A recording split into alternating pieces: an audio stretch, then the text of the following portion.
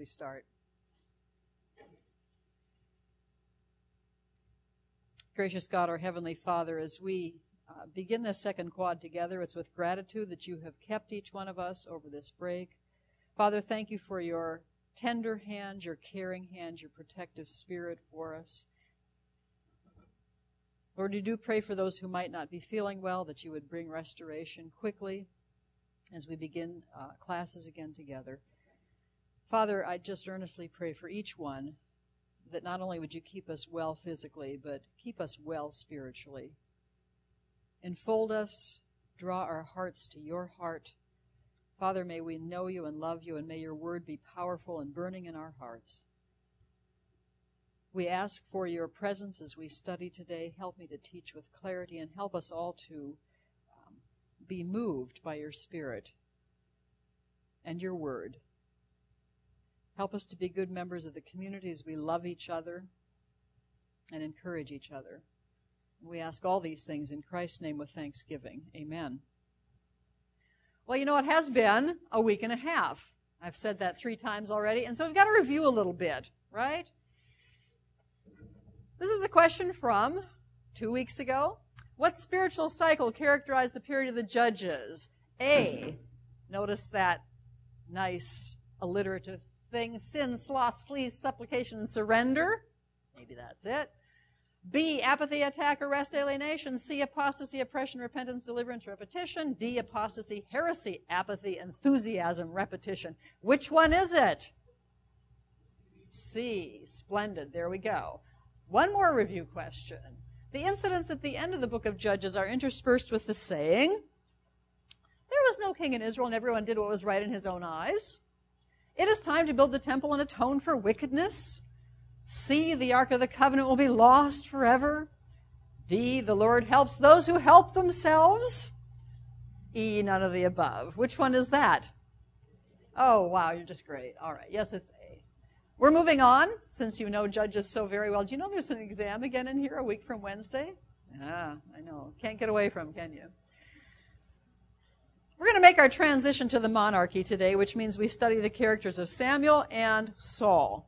Those are the big focuses, although, of course, there's lots of other things that are going to be going on as we work through this business of moving with the Ark of the Covenant from Shiloh out to the Philistines and then back again, and some other very important issues as well that we'll have to talk about. Need to do a little bit in terms of background stuff, as usual. So let's see what we've got here in terms of the geopolitical situation. The problems I just reviewed for you, the apostasy, the oppression, and so forth. The apostasy problem continues. The oppression problem continues. It was the Philistines in the period of Samson. It's going to be the Philistines as we get going in 1 Samuel and moving on to Saul as well. So kind of keep that in mind. The problems from the period of the Judges persist into this time period, and as a matter of fact, well beyond that. Neighboring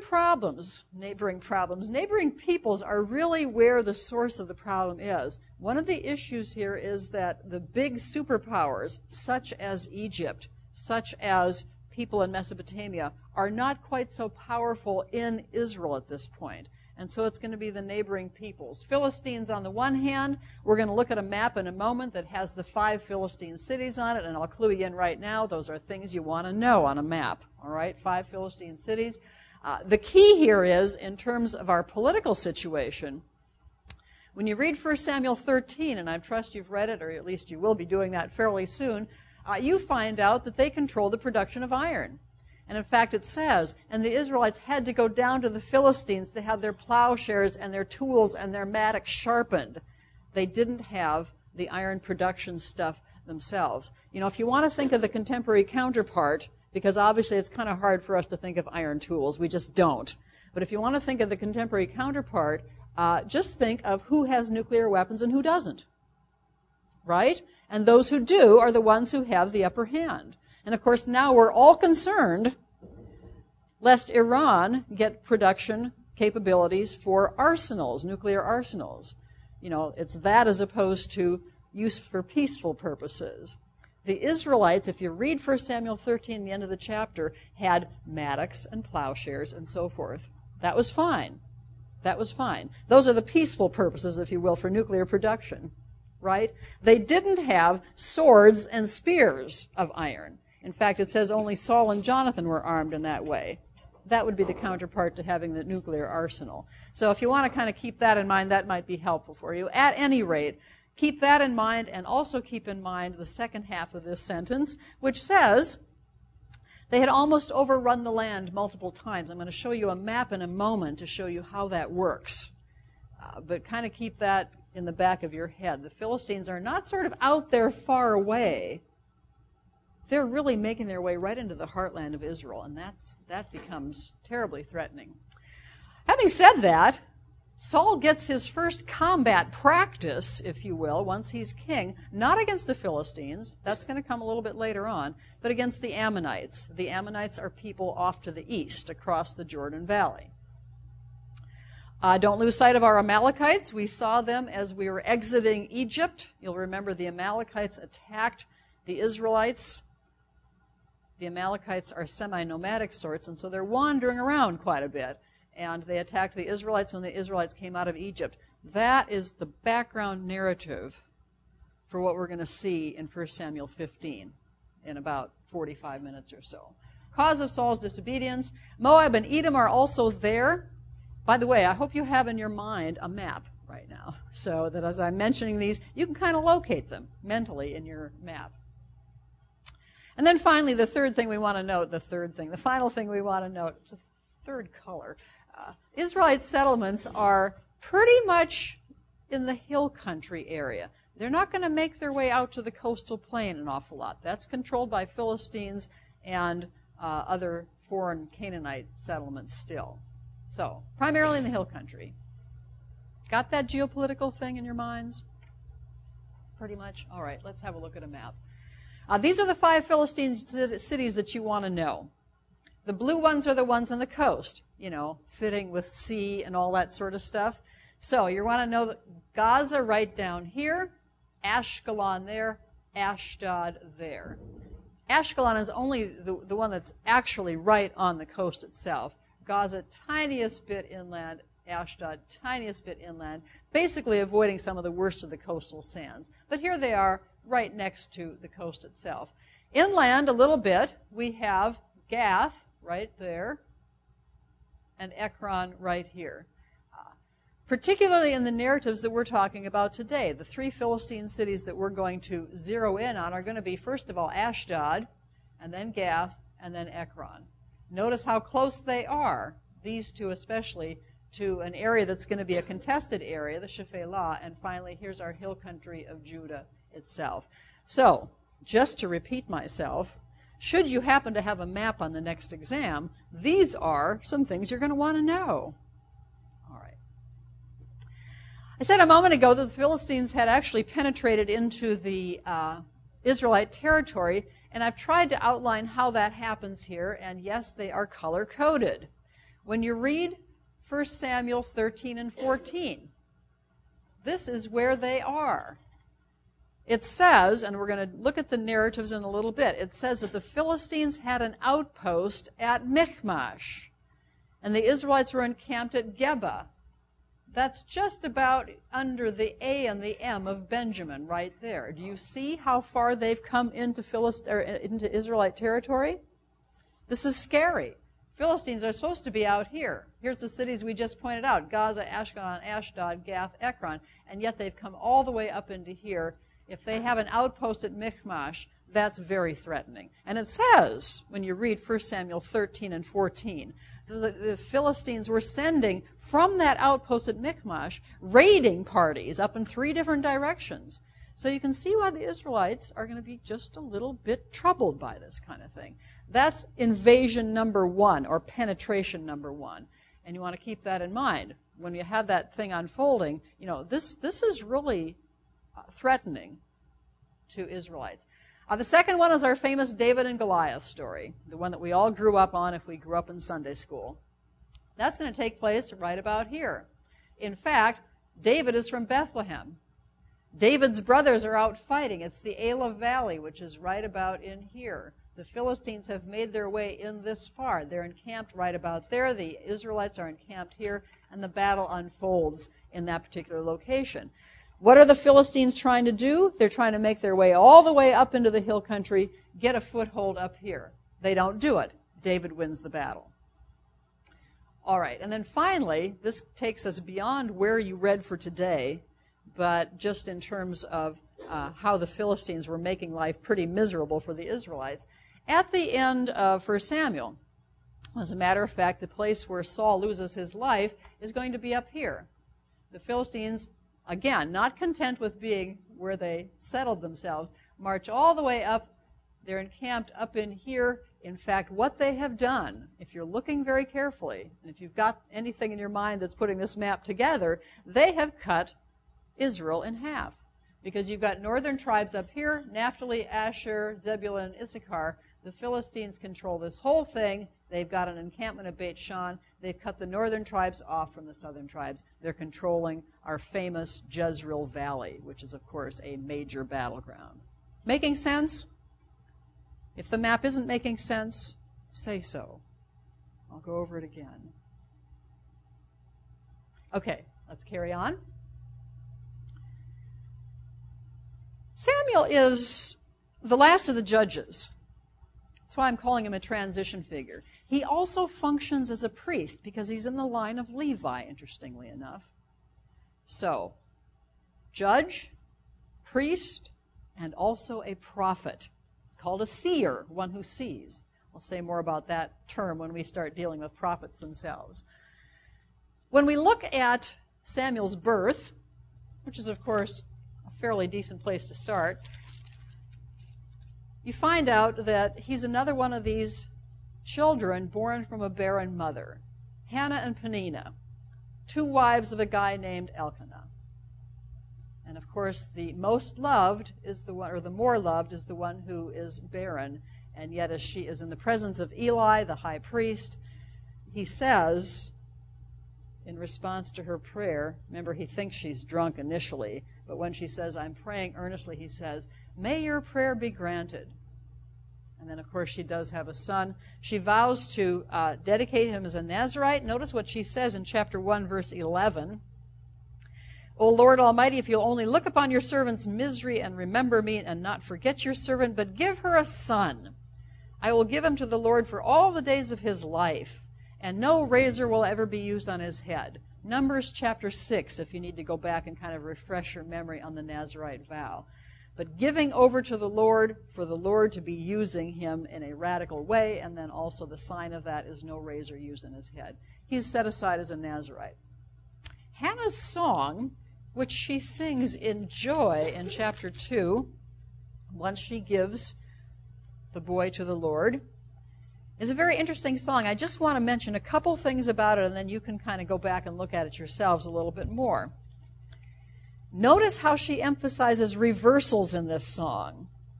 Those who are full hire themselves out for food. Those who are hungry hunger no more. She who was barren has borne 7 children. She who has many sons pines away. Hannah is talking about all the things being totally turned upside down, if you will. The Lord brings death and makes alive. Keep that in mind as well. She's alluding to the fact that God is able to raise the dead. The Lord brings death and makes alive. He brings down to the grave and raises up. Now, I won't say any more about this. Again, I encourage you to go back and read it. But what's really interesting is that most of the themes from this song get repeated by somebody else later on. Do you happen to know who it is? It's in the New Testament. Who might it be? Who sings a song in the book of Luke? It's Mary, isn't it? And when you have Mary's song in Luke, a lot of the themes from Hannah's song are coming back again and again and again, which just is one indication of the fact, I would suggest to you, that Mary probably knew her Bible fairly well, so that as she sings for joy, it's not just her own made-up song. It's infused with the words of Scripture, and she's echoing Hannah's song. Now, there's a lot more that I could say about that, but we need to keep moving along. Probably another story that's the most familiar one for... yeah, I'm sorry. Go ahead, Becca.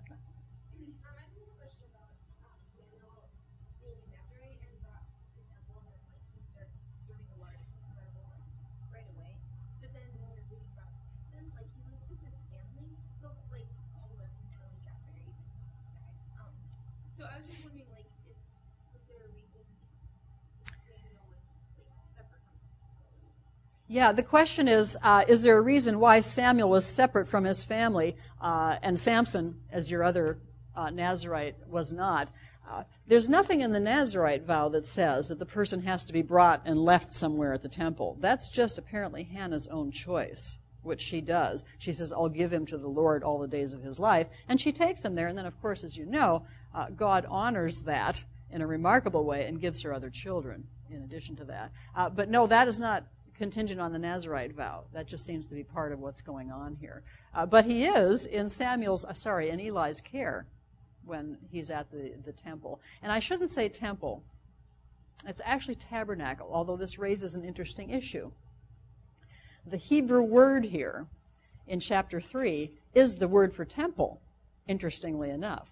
So whatever's at Shiloh, it's being called a heichal, which is the Hebrew word for temple. It's not the word for tabernacle. Why? I don't know. Maybe it was a more stationary establishment at that point. Not entirely sure. At any rate, as you know, Samuel's there. He's sleeping in the presence of the ark. I would suggest probably outside the actual tabernacle curtains themselves, but he's clearly in close proximity to it. And the Lord calls him. And even though he thinks it's Eli to start with, Eli says, no, go back and say, Lord, here I am. Tell me what's going on. The message to Eli at that point is not a very good one, and we're going to talk more about that in a moment. But his call is in the tabernacle. It's at Shiloh. And as I mentioned earlier, he then serves as 3 significant offices. Prophet, right? Chapter 3, verse 20. All Israel from Dan to Beersheba recognized that Samuel was attested as a prophet of the Lord. And it says the Lord continued to appear at Shiloh, and there he revealed himself to Samuel through his word. It's no accident that Samuel gets called a prophet and a seer, one who sees, because the Lord is appearing to him. It's a vision that he's having. We also have at the end of chapter 7, Samuel continued as a judge over all the days of his life. He always went back to Ramah where his home was, and there he judged Israel, and he built an altar there to the Lord. So again, these 3 offices that Samuel's fulfilling. Very major figure. Now we're going to move on to Eli and Eli's sons in a moment. Any questions on the Samuel establishment? We haven't left Samuel alone, but this is just the start of Samuel's ministry. Let's carry on. Yes, Susanna. It occurs to me that, like, you have repeated several times that a barren woman who's very, or a woman who's very loved by her husband is barren. Is there any sort of, like, connection there? Yeah, good question. We have this barren woman motif that shows up on more than one occasion. Sarah, Rebecca, actually for a while, and Rachel certainly, since the Rachel-Leah thing and now this.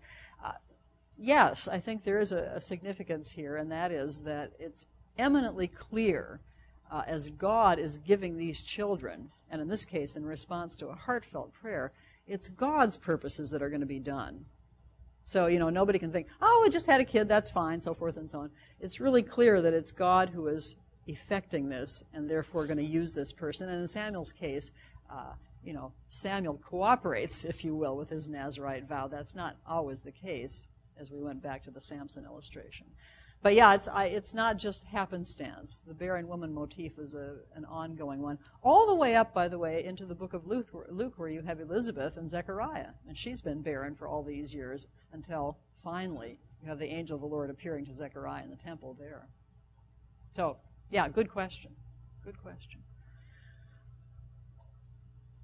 Oh, yes, a picture. I'm sorry, I forgot I was going to show you this. This gives us a little bit of a sense in terms of the area where Shiloh was and where the tabernacle would have been located. It is smack dab in the middle of the hill country, and in a moment I'm going to show you a map that's going to make evident why that would be the case and why it would be so good to have the tabernacle there. Hill country, isolated, rugged, not easily accessible, great place to put your religious object, your Ark of the Covenant and your tabernacle, because it's more protected.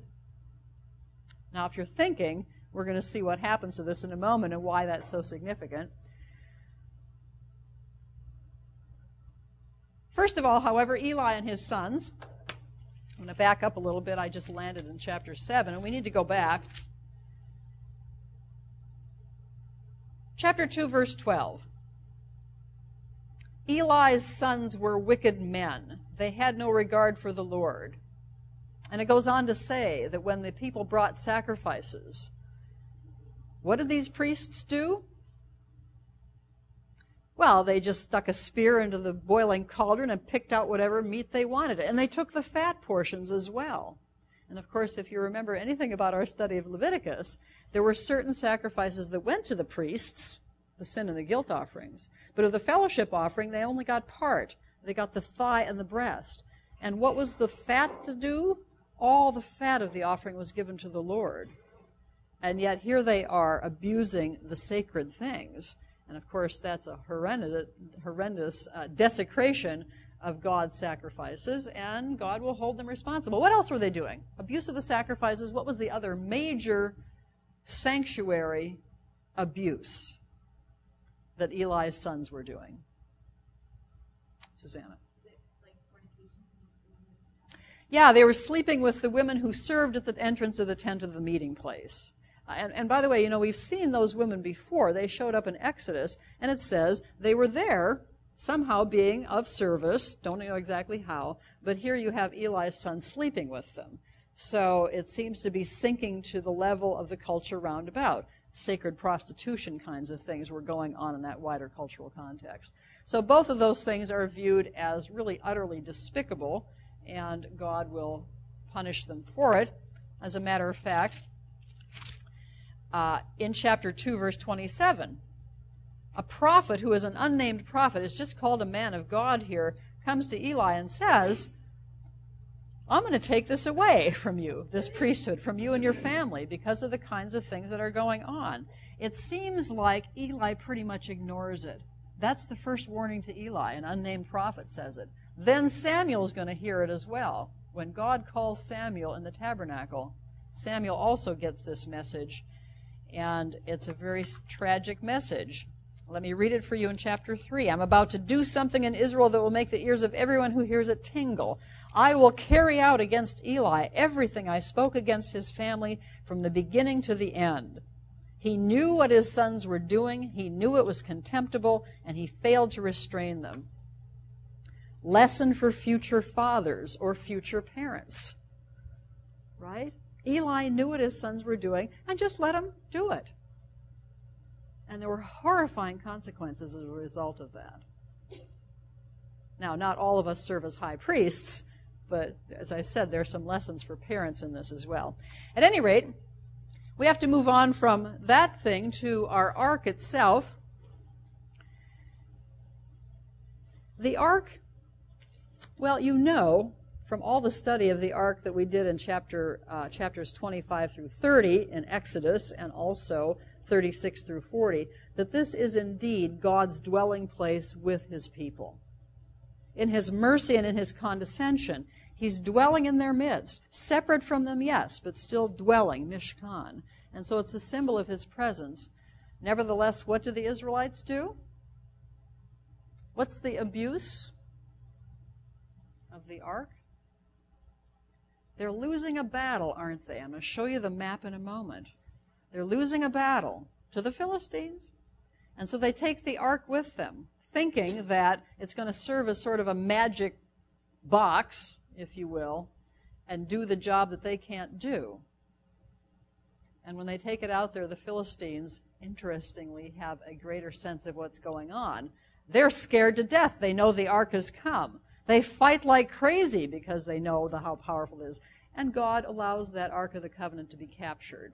Again, we'll look at the map in a moment. Took it out to battle, captured the Philistines. Let's look at a map and then talk about the return of the Ark. Here we go. Notice Shiloh, way up here. Showed you the picture, now I'll show you the map. Hill country of Ephraim is one of the most rugged areas.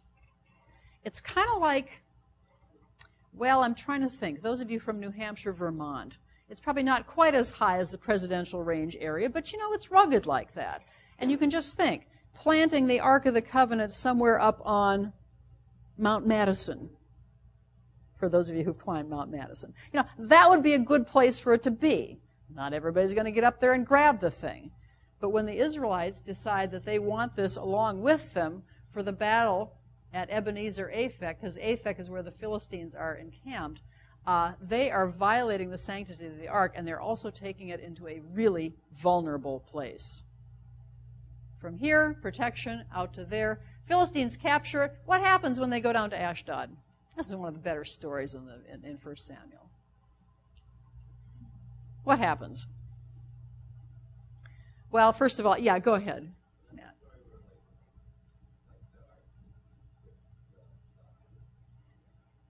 Yeah, it's parked in the temple of Dagon, isn't it? Who's kind of a fertility grain god. And what happens to Dagon? Yeah, he falls over. And the second time he falls over, he all gets broken to pieces and only his torso is left. What else happens? Something else happens that makes this group of Philistines pretty concerned to get rid of the ark as soon as they possibly can. Yes. Yeah, they all start getting tumors. Now, one of the suggestions is that these tumors may have been associated with something like the bubonic plague. Because what do they do when they send the ark back? First of all, it's going to go from Ashdod. They're vexed there. It's going to go into Gath. Notice it's heading sort of towards home. Gath, then Ekron. But what do they send it with? Chelsea. Yeah, 5 gold rats and 5 tumors to represent the 5 Philistine cities. But the suggestion that combination together recognizes the real problems. Rats carry bubonic plague. And the bubonic plague we usually associate with the 1300s and 1400s. It was existent long before that, and it seems to have had its origins in the Middle East. Some people think in the Arabian Peninsula. So not necessarily surprising that this might be what's happening to them. At any rate, they send it back. What happens from Ekron? How does that ark get back? It's going, yes, with 5 gold tumors and 5 golden rats. But there's something else that's important here. What do the Philistine diviners say? It's kind of fascinating that these Philistines, who are, well, pagans, if you will, know something about the Israelite religion. They say to send back a guilt offering.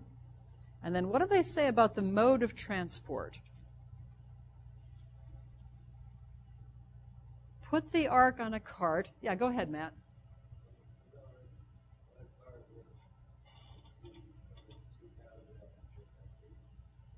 Yeah, 2 cows that are going to draw it back that have calves. And their idea, which is a very good one, is if the ark, led by that pair of cows, continues to go towards the Israelites, even though they've got calves back there in the barn, this is something that's come of the Lord. And that indeed is what happens. So it makes its way from Ekron, Philistine territory, to Beit Shemesh, where there are Israelites here. It's up a long valley. The Israelites can probably watch it coming. The text says that the Philistines watched it going. They watched it all the way going to Israelite territory. Unfortunately, the Israelites don't have nearly the same kind of concern for the sanctity of the ark that they should have had, because a couple of them peek into it once it's at Beit Shemesh, and they too get stricken. And finally, they're terrified enough that they send it to a place called Kiryat Yearim, back in the hill country again. This is still Shephelah area out here, back in the hill country, where we're told it stays for 20 years. It'll be David who will bring the ark actually up to Jerusalem. So the ark has had a fairly tumultuous journey, but God has preserved it through this time. Just a quick look. We're actually standing on a high site in Israel called Azekah, which we're going to look at again in a moment when we talk about the David and Goliath. No, I'm sorry, that's on Wednesday. But we're standing on Azekah looking out towards Tel Gath, which is right here, looking towards the Philistine plain out there, and beyond that is the Mediterranean Sea. Whoops. Another quick look, standing on Beit Shemesh, looking west.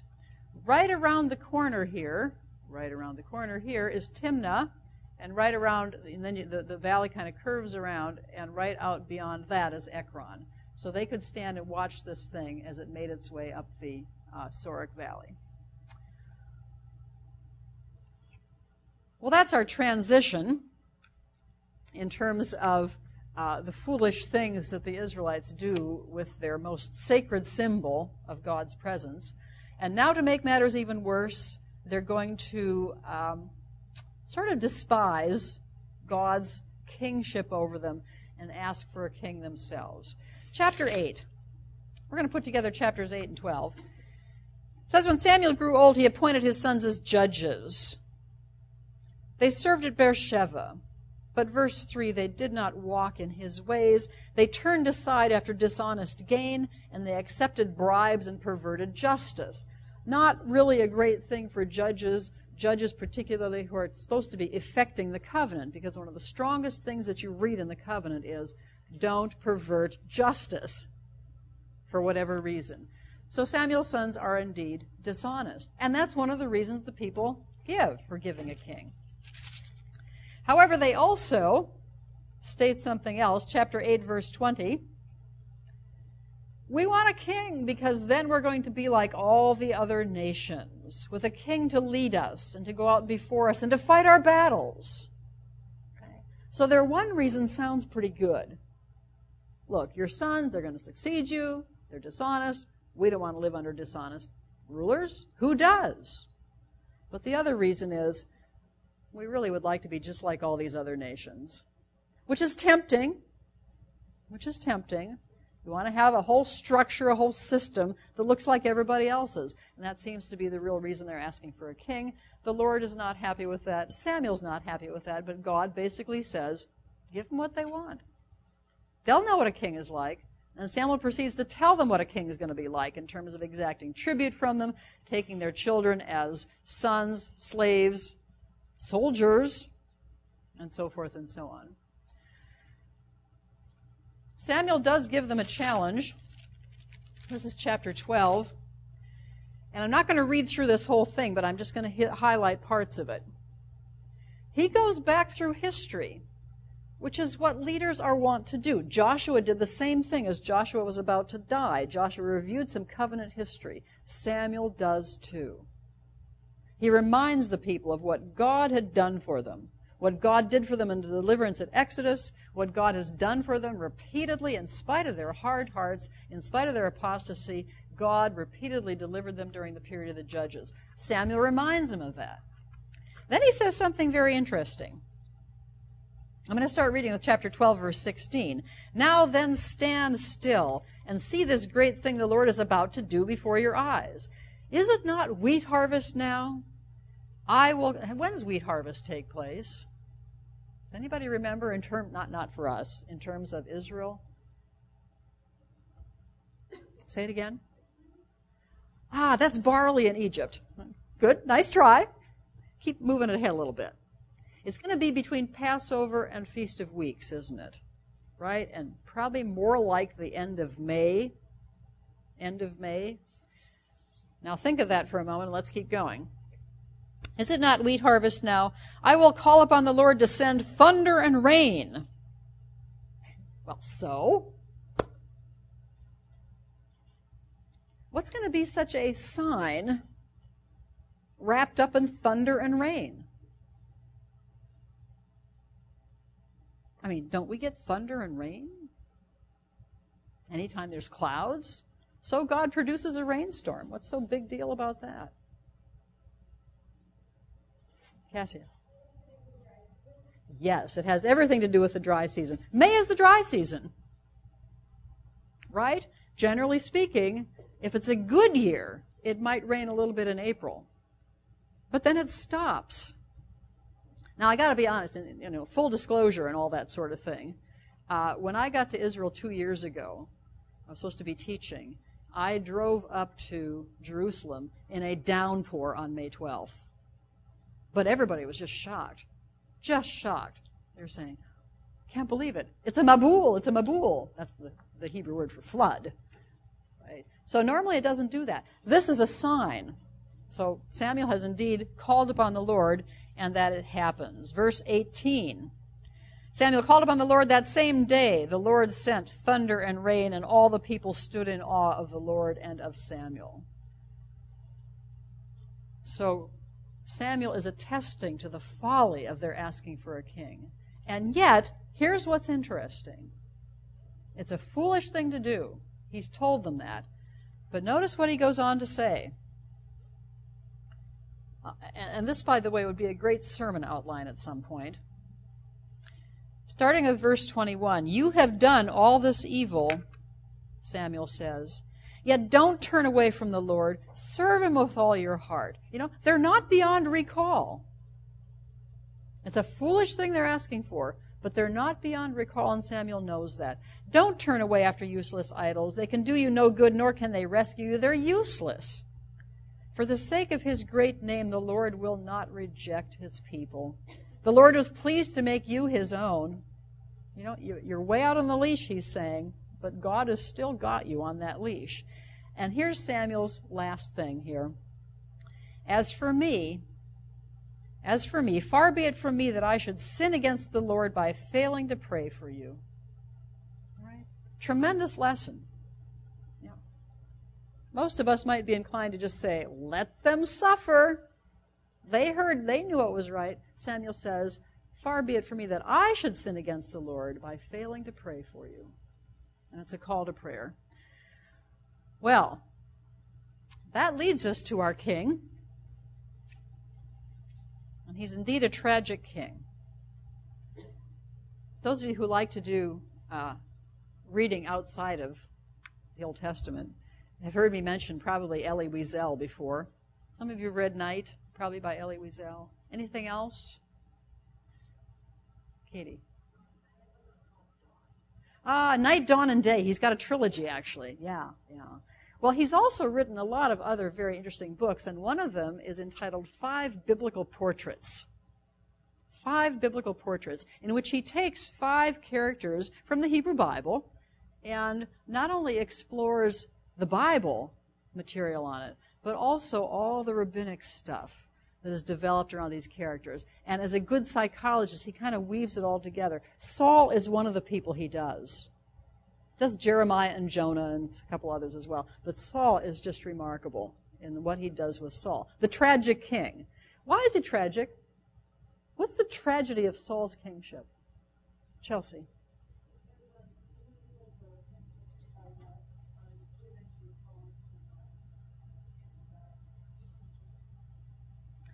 Yes, even though God has clearly chosen him, and we're going to watch how that works in a moment, Saul very intentionally turns away and gives up all this stuff, probably for his own self-aggrandizement, as we'll see. Well, that brings us to another question. Why did God choose Saul? I mean, don't we know from Genesis 49 that it's going to be the tribe of Judah that's going to have the king coming from it? Why did God choose Saul?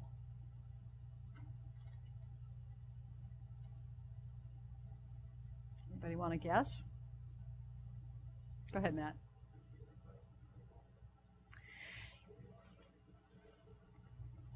Okay, your answer is he's what the people wanted. Why was he what the people wanted, do you think? He looked like a king in what way? Did you say it and I just didn't hear you?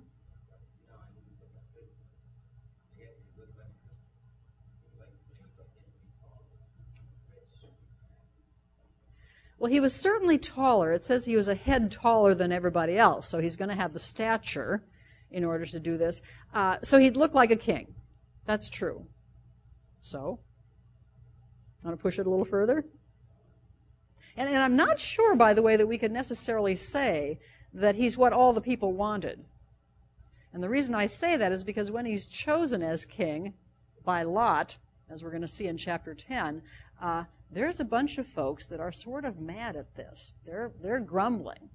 They're distressed until he wins his first battle against the Ammonites. But you're right, he's got the kingly stature.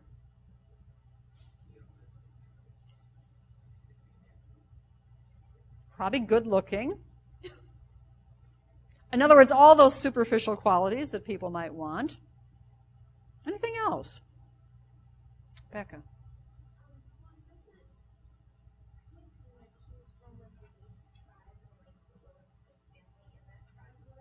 Yeah, what tribe is he from? Anybody, what tribe is he from, Sarah? Benjamin, which is a small tribe, isn't it? Although actually, this whole idea of I'm from the least tribe and the smallest clan and all that is something that Gideon said, too, back in the book of Judges. It might just be a kind of a self-deprecating thing, because Gideon's from Manasseh, which is a pretty big tribe. But at any rate, he does say that. He's from the tribe of Benjamin, and you're on to something. What about the tribe of Benjamin? I know we went through this way too fast, and it was a week and a half ago. But what happened at the end of the book of Judges? Sarah? The tribes are maybe a little slighted,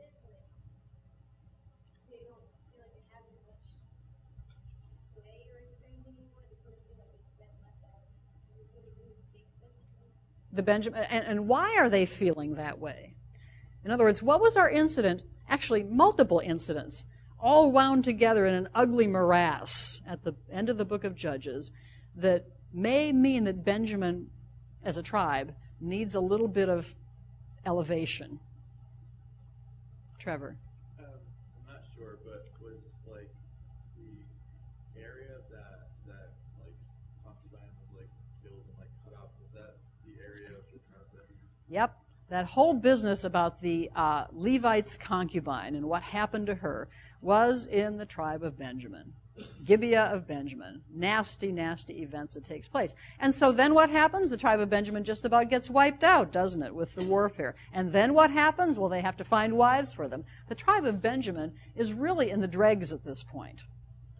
And so in some ways, having their first king from Benjamin may well be, I'm not putting motives in God's mind, but I'm just trying to think of this through a little bit, may well be God's gracious, merciful reinstatement of the tribe of Benjamin. The first king comes from that tribe that had been so denigrated, not just denigrated, but had done all these horrible things. Just as, interestingly enough, Korah, remember Korah in Numbers 16? And that terrible disobedience, and the men of Korah get wiped out? Samuel is in the line of Korah. And the line of Korah continues as people who sing in the tabernacle. So, you get the idea that God is in the business of taking people who are even, in their own minds perhaps, too abased to go on, and raising them back up again. And I would suggest that's what's happening with the tribe of Benjamin, and Saul's becoming the first king. And likewise, to pick up on what Matt has said, this is what the people want. They want someone who can fight.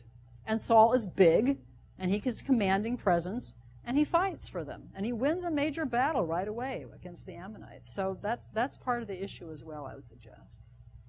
We do have a very interesting story. Chapter 9, first of all. Saul's out looking for donkeys. Did you ever see a little bit of an irony in that? He's out looking for lost donkeys, and he finds a kingship instead. That's quite an interesting thing. In the meantime, the donkeys do get found. But notice that there are 2 confirmations of God's choice of him as king. First of all, it's Samuel. You remember, Saul and his servant are going to Samuel because they want to know where to find the lost donkeys. But in the meantime, God has appeared to Samuel and said, there's going to be a man show up tomorrow, and I want you to anoint him as king. It's a private ceremony.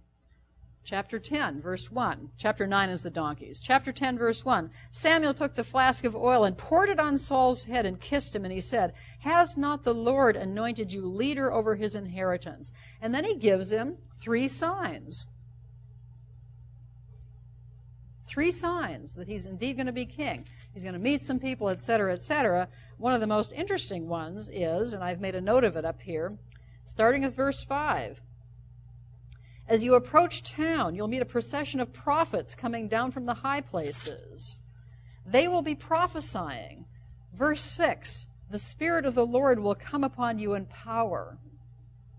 It's a Hebrew word that just means to completely clothe and overwhelm, all right? Come upon you in power. You will prophesy with them, and you will be changed into a different person. You will be changed into a different person. Keep that verse in mind. The Spirit of the Lord will come upon you in power. You're going to prophesy. You'll be changed into a different person. And then, lo and behold, that does indeed happen. Verse 9, as Saul turned to leave Samuel, God changed Saul's heart. Now, reading between the lines here, you kind of get the sense that Saul was not a kingly type person. Yes, he's big. Yes, he looks impressive. But what happens when they do the public confirmation and they find out by lot that this is supposed to be the king? Where's Saul? Is he clamoring to be king? He's hiding in the baggage. He's hiding. Even though Samuel has already anointed him, there have been 3 signs to demonstrate that he's God's choice. He's been prophesying, which is fairly remarkable for him. In fact, it causes people to say, oh my goodness, is Saul really among the prophets? They knew him well enough to know that he's not that kind of person. God changes his heart. And as long as the Spirit of the Lord is on Saul, Saul will do these magnificent things. But this is a special empowerment. I wouldn't say that it's the indwelling Spirit, and there are my reasons for saying that I'll make clear, Lord willing, on Wednesday. Okay? This is God's special empowerment by his Spirit to accomplish these things that God wants accomplished. And it took really a dramatic change in Saul, that he becomes someone that he just didn't seem to be before. Well, at any rate, he does have some initial success. Chapter 11 talks about his fight against the Ammonites. There's an interesting motif in this chapter that's very similar to something we saw with the Levite and his concubine. Do you remember that gory message that the Levite sent around? Chopped the concubine up into 12 pieces and sent it to all the tribes? Did you notice Saul does the same thing? Verse 7. This is after the Ammonites are striking. He took a pair of oxen, cut them in pieces, and sent the pieces by messengers throughout Israel, proclaiming, "This is what will be done to the oxen of anyone who does not follow Saul and Samuel." Very interesting system for conveying messages. It was effective. The people showed up. Well, now we're going to take a little break and look at another picture, and there's a reason for looking at this that will become evident once we move into the story of Jonathan and his armor bearer. Little geography. What do you see here? Well, you see a little village right here. That happens to be the modern-day village of Michmas, which preserves the name Michmash, which, if you've read the text, you know is one of the very major places where the Philistines had their outpost, right up in the hill country. It also talks about a pass at Michmas. In fact, let me read it for you. A detachment of Philistines had gone out to the pass at Michmash. That's chapter 13, verse 23. And then it goes on to the rest of the story. Here's the pass. You see, you've got a fairly deep valley that's coming all the way up from down there around the Jordan Valley. This is kind of hard to climb down into and climb back out of. May not look like it to you, but believe me, it is. It's not something that you'd go down and up easily. However, at a very critical point between Michmas here and Geba that's over there is this little bit of land that goes across. It becomes a major route for people to travel along. The Philistines want to control that for all the obvious reasons, because that's how you get from this side of that deep valley to this side of that deep valley. Here it becomes deep again. Here's our pass at Michmas. This is not the only place in Scripture this shows up, by the way. It shows up other places. Isaiah chapter 10 is a major example. This is where the Jonathan and his armor bearer story shows up, because they are going to climb up some steep cliffs. You can just see a little bit of an edge of it right there and overtake an encampment, an outpost of the Philistines' armies at that point. And following that, the Israelites have a dramatic battle. Now, I've just given you a little bit of geographical background to this story. Go back and read the story. We're going to look at it in the couple minutes we've got left in a slightly different context, because we see the Jonathan story which is a remarkable demonstration of faith and trust in God, right? It's remarkable. Read it if you haven't read it. That's in a bigger context of Saul and Saul's character flaws and the fact that after that event with Jonathan, Jonathan almost loses his life because of a rash vow that Saul has made. Well, at any rate, Saul ends up being impatient. We'll look at the story in a moment. He ends up being rash. And, of course, he's classically disobedient. And I would add on to that, although I haven't listed it up here, he's suffering from a pretty severe case of something that all of us suffer from, and that is pride. Self-exaltation. There'll be a couple of points where Saul is quite intent on making sure that people see him as a major figure. He's going to build a monument to himself. He's going to make sure in chapter 15 that Samuel comes back with him so the people don't think ill of him. We're sometimes busy doing those things too, building monuments to ourselves. Maybe not of stone, but we do this. Okay? And we're certainly way too often concerned about what people think about us, when perhaps more important is what the Lord thinks about us. Those were Saul's problems, clearly Saul's problems. At any rate, the first one, it says he's offering sacrifices at Gilgal. Samuel had said, wait 7 days. In fact, he went all the way back to chapter 10 and says, once you get to Gilgal, and it's going to be a little ways down the pike, but he says, once you get to Gilgal, you wait 7 days. However, the Philistines at this point in time are massing their forces at Geba and Michmash. Remember the map. Remember the map. This is the first place where they are right in the heartland of Israel. Geba and Michmash are in the heartland of Israel. Where's Gilgal? Anybody remember where Gilgal is? This will give us a little bit more of a sense of what's going on here. It's down in the Jordan Valley. The Philistines are so threatening up in the hill country. Geba, Michmash, that whole area around there. They're controlling this plateau area, central Benjamin Plateau. The Israelites have gone back down into the Jordan Valley. That's how bad things are. And then they're waiting for Samuel to come. Samuel doesn't come. What does Saul do? Well, he waits till the last minute, but you can understand why he would get a little nervous for all the reasons I've just said. And he goes ahead, unfortunately, and offers sacrifices. Samuel immediately shows up at that point, and he says, you've not kept the command of the Lord. If you had, you would have established your kingdom. Verse 14, I'm in chapter 13. Now your kingdom will not endure. The Lord has sought out a man after his own heart. And of course, we know that to be David. The Lord has sought him out. He's appointed him as leader of his people because you have not kept the Lord's command. Just as there were 2 confirmations of Saul's becoming king, so there are going to be 2 confirmations of Saul's losing the kingship. This is the first one. But Saul will do something else. In the meantime, however, we do have the incident that I just alluded to with Jonathan. Jonathan doesn't know it, but Saul has bound the entire army under an oath not to eat anything. And of course, after this marvelous victory that Jonathan and his armor bearer, and then the Israelites joining them have, Jonathan, not knowing the oath, eats some honey. When God no longer answers Saul, as Saul is seeking God's advice on this, Saul knows that something's gone awry. They determine that indeed it's Saul's family, and it turns out to be Jonathan, and Saul is ready to kill Jonathan because of this vow. And fortunately, the men of the army intercede.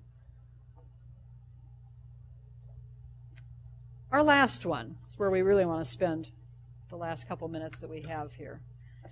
This is where we have the second confirmation that Saul is going to lose the kingship. And we need to actually take just a little bit of time, 2 whole minutes here. In chapter 15 of 1 Samuel,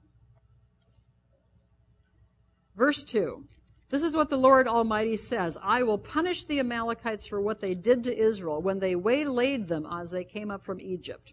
Go attack them, totally destroy everything that belongs to them. Don't spare them, put everything and everyone to death. Why did God command that? In other words, what's our reason? What did Deuteronomy 25 tell us? I know that's an unfair question. When the battle was going on between the Amalekites and the Israelites, as the Israelites had just come out of Egypt, remember they're a ragtag bunch of people, they don't have armed forces necessarily arranged yet. It says in Deuteronomy 25 that the Amalekites waylaid and picked off the people in the rear who were weak and vulnerable. And that was heinous in God's sight. And so therefore, Exodus 17, he says, you are to wipe them out of existence. May their memory be erased. And at this point in time, Saul is the one who's been called to actually do that and effect it. Saul disobeys. Interestingly enough, verse 12 says, early in the morning, Samuel got up and went to meet Saul, but he was told, Saul's gone to Carmel. There he set up a monument in his own honor. The thing I was just telling you about. Saul then says, when Samuel confronts him, verse 20, I did obey the Lord. I went on the mission he assigned me. I completely destroyed the Amalekites. The soldiers took sheep and cattle from the plunder. The best was devoted to the Lord in order to sacrifice them. Now, that's a bit of a cover-up because probably they were going to keep them for themselves, but now that he's been caught, he says, oh, but I was going to sacrifice them. And of course, in that context, Samuel says the following. Does the Lord really delight in burnt offerings and sacrifices as much as in obedience? To obey is better than sacrifice. To heed is better than the fat of rams. Rebellion is like the sin of divination. Arrogance is like the evil of idolatry. You've rejected the word of the Lord. He's rejected you as king. And that's our second confirmation that Saul has lost the kingship. And it's because of outright rebellious disobedience. God takes it away from him. Samuel says, I'm not going back with you. Saul says, oh, please do, I want the people to think well of me. So Samuel does. But then he calls Agag into his presence, and it says, he cut Agag up in pieces. Your NIV is far too soft. It says, put Agag to death. The Hebrew word is cut him in pieces. Took care of the king Agag. Now we're going to see the name Agag again.